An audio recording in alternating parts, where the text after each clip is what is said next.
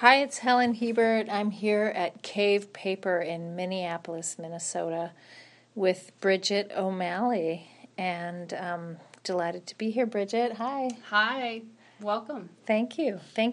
So, tell me how you got interested in paper. Where did it begin? Well, it started right at the end of my college years. A friend of mine was making some paper from dryer lint, and she came into school and she was so excited because she made paper that was pink and blue and white, and at the time I was doing a lot of printmaking and collage, and I just thought, man, that would be so awesome to be able to make your own paper that was whatever color, shape, texture that you wanted. And where were you in college? I went to the College of St. Catherine's, which is over in St. Paul, Minnesota, and I was an art major, and so, you know, she brought this paper in, and of course it was horrible. Yeah. I mean, it had like hair and all kinds of little plasticky things, and Did you think it was horrible? I did. Yeah. I was like, her conversation of it was so exciting to me, and then the reality of it was so much of a letdown. But I also had seen some beautiful papers. There's a art store over in St. Paul, is still there, Wet Paint, and so we had bought papers there for school, of course, and I just was wondering what was the difference between what was there and what was being made, and how could I bridge that gap somehow. So, and it just kind of put something in the back of my head. Right. Yeah. And so then? So then it was a little while later that the Minnesota Center for Book Arts kind of opened up at about the same time. So that was in the mid-'80s.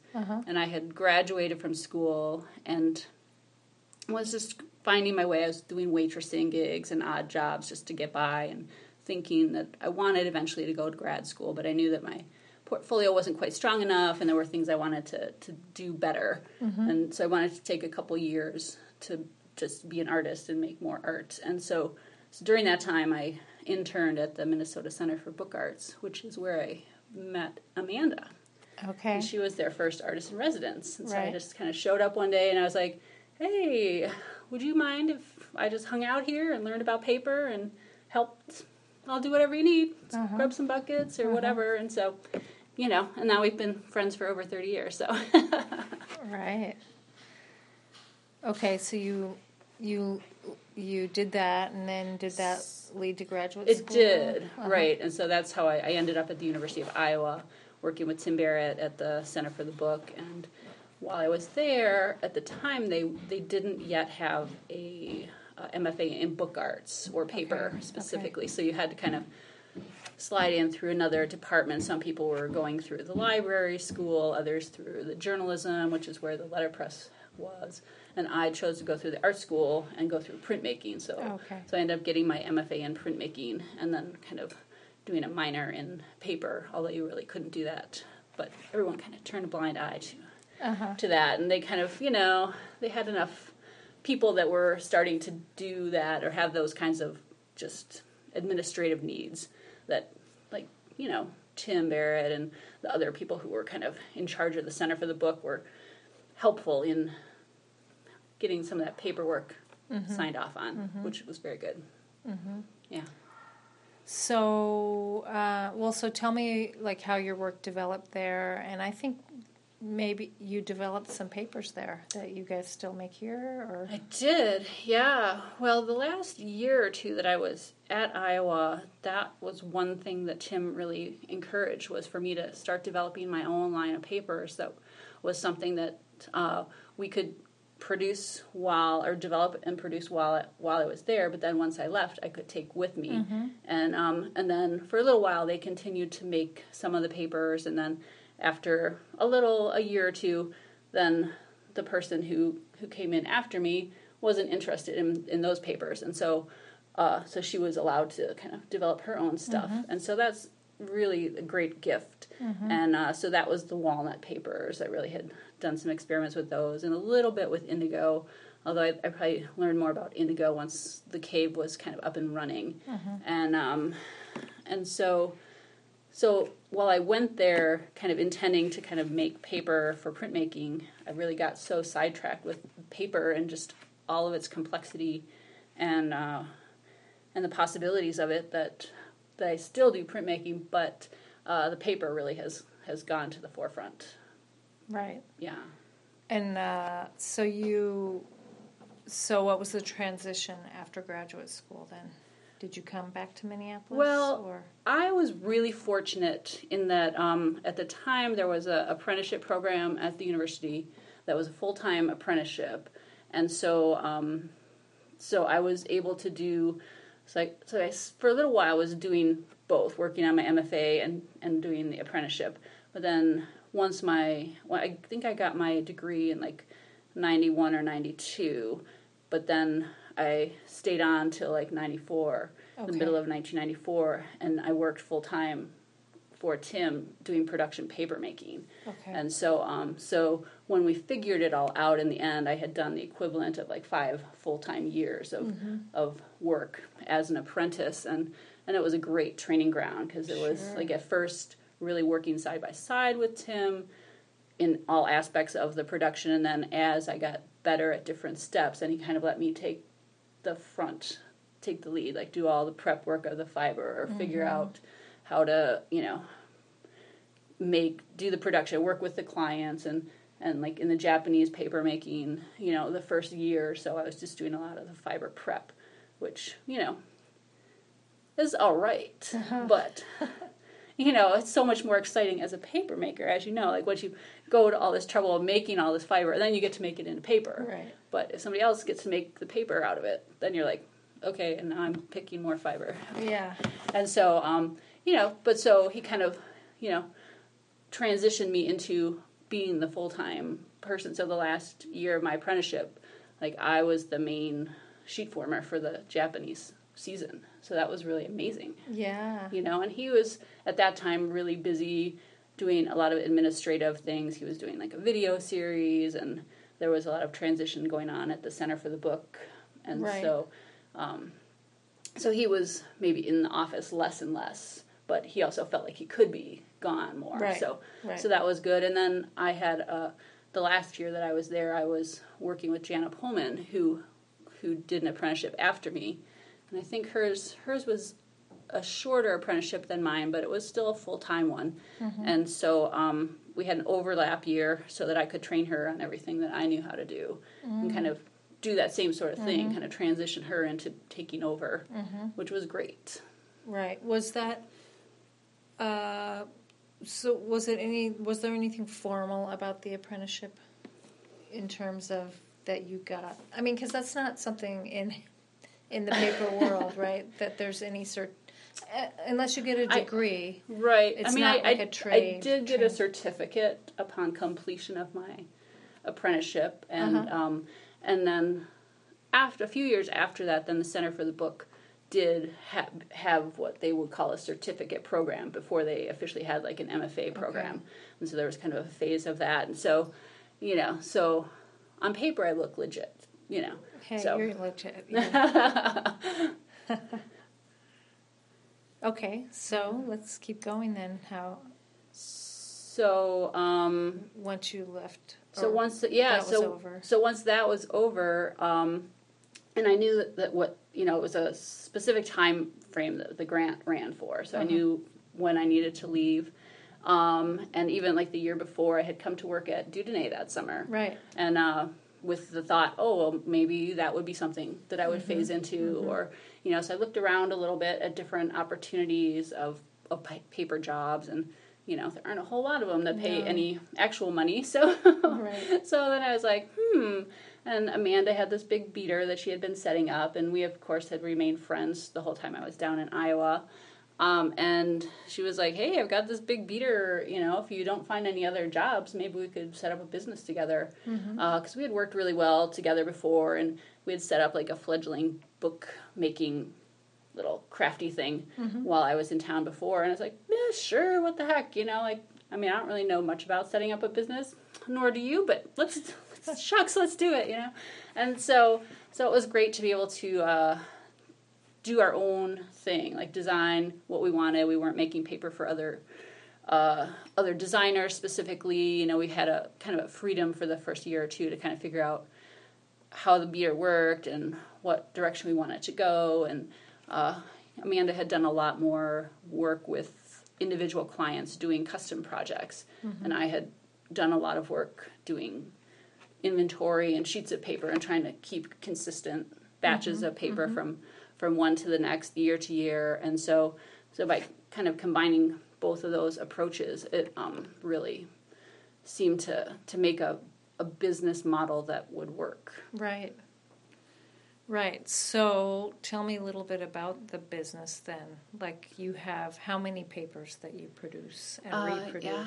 We have, at this point, I think we have about 25 that we keep in inventory on a regular basis, and we do them in 2 different sizes and then a bunch of different weights.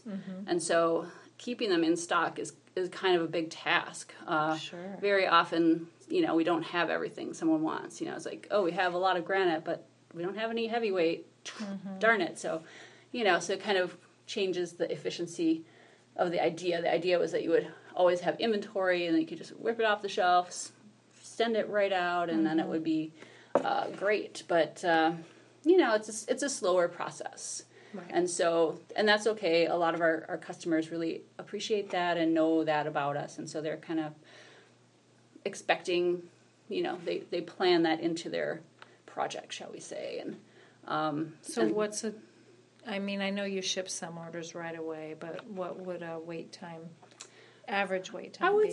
I would say 3 to 4 weeks, because if you don't have the paper, even any base sheets, because we do a lot of just the natural flax, and then we'll dye them a variety of different colors.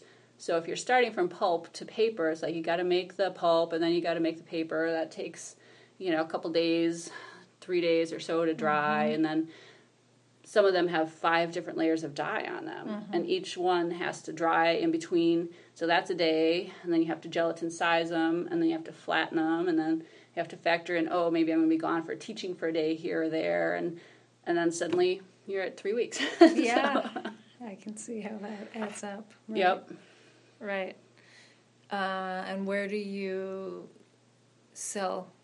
I know you attend different shows, and just talk a little bit about the marketing side. Well, we're pretty bad, I would say, at marketing in the conventional sense of marketing, but our product is such a niche market that I don't know that method would work anyway. And so we've really relied on word of mouth and going to like Guild of Bookworker, calligraphy shows, Codex conference, and kind of just really being in touch with the people who are going to be using the paper and seeing what they're doing and asking them and talking to them and finding out what works, what doesn't, how can we make it better, how can we work with them to get something that's really unique for their paper projects, and that's kind of fun. We do have about a half a dozen or more stores around the country that we wholesale stuff to, and so people who take classes, like I say at the Center for Book Arts in New York or whatever, they can go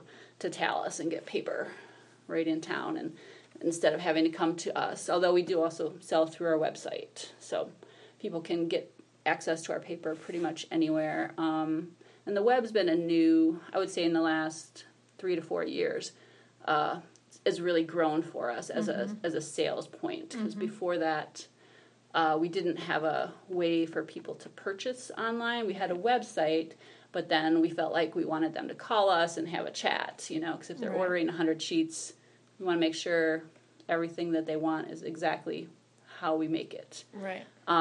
But that kind of cut out a lot of the small guys who really only want 5 sheets, or, they're trolling on the internet at 3 a.m. and they just happen to want some sheets of paper. I want to take their money from them, please.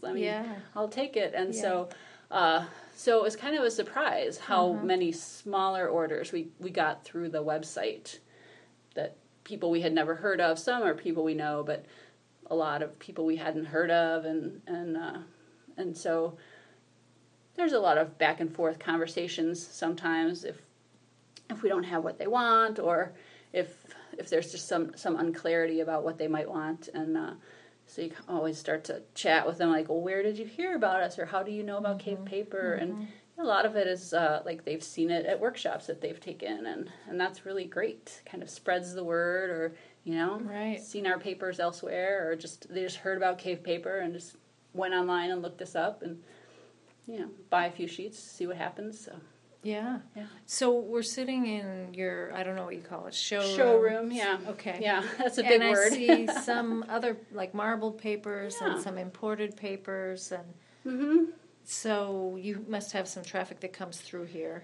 We do. Or is that the purpose of that, or do you take idea? It's both. It was to have a nice place to meet with clients, but then it was also, well, if people want to just stop in off the street, sure, why not? There's there used to be an art supply store right downtown, which moved about a year or two ago to one of the suburbs because they just couldn't afford the rent down here any longer, and so.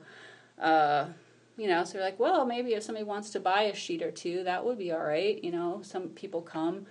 So the marbling we have is from Steve Piddlecow. He gets around doing a lot of workshops and used to live in the Twin Cities. Now is transplanted to Florida. Right. And they're such bright, vivid, beautiful colors that we just felt like we wanted to have them, even though they don't necessarily go with some of our papers. They're so bright.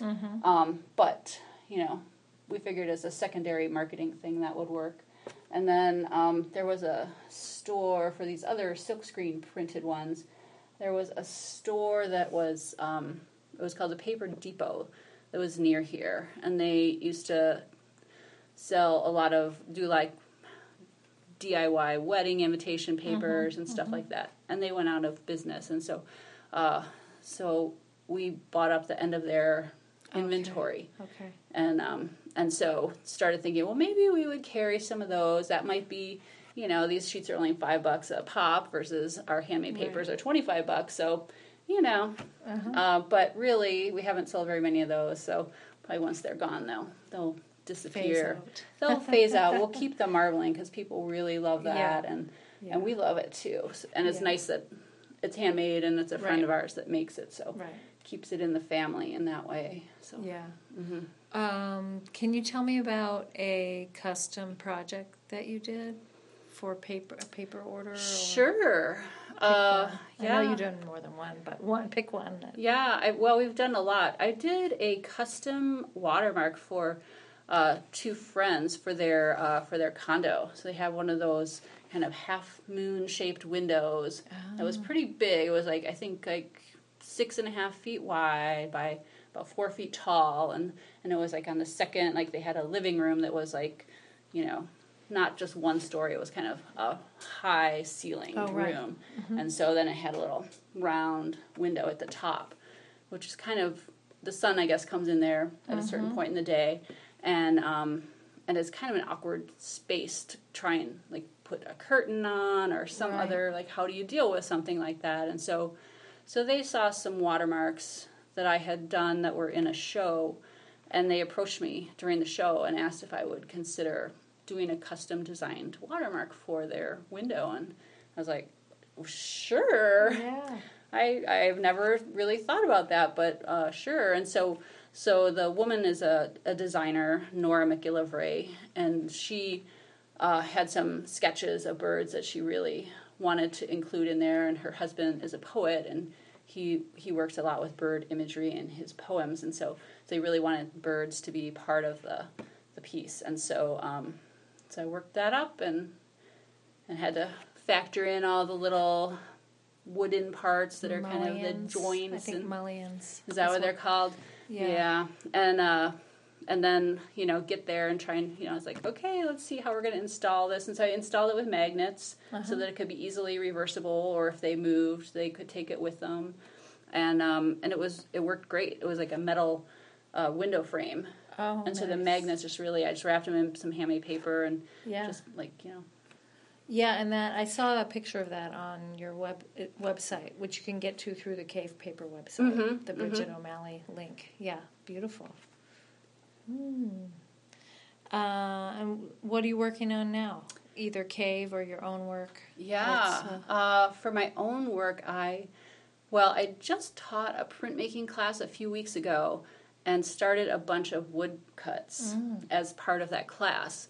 And so this week I was supposed to be teaching a class which has gotten canceled for lack of enrollment, so I've just decided to use it as a week to finish up projects, because I'm great at starting new projects, but terrible at finishing projects. And so that's my goal this week, is to kind of finish off some things that have gotten started, and but they're just small, probably, like 8 by 10 or, 11 by 15 size woodcuts. They're not anything extraordinary. But I did just finish some pieces. I'm collaborating with Amy Sands, who's a printmaker in town, and there's a show at the Morgan in Cleveland in August. It's a collaboration show, and so they've invited 12 papermakers, and each of us was asked to invite an artist to collaborate with. Oh, cool. And so we are kind of at the end phase of our collaborations of doing some essentially monoprints and laser cuts on some handmade paper. They're kind of amazingly beautiful. I'm like, wow, wait, we made that? Yay, that's awesome. All right. Yeah. All right. Okay, well, thanks, Bridget. You're welcome. Great to chat with you. Yeah. And see you later. All right.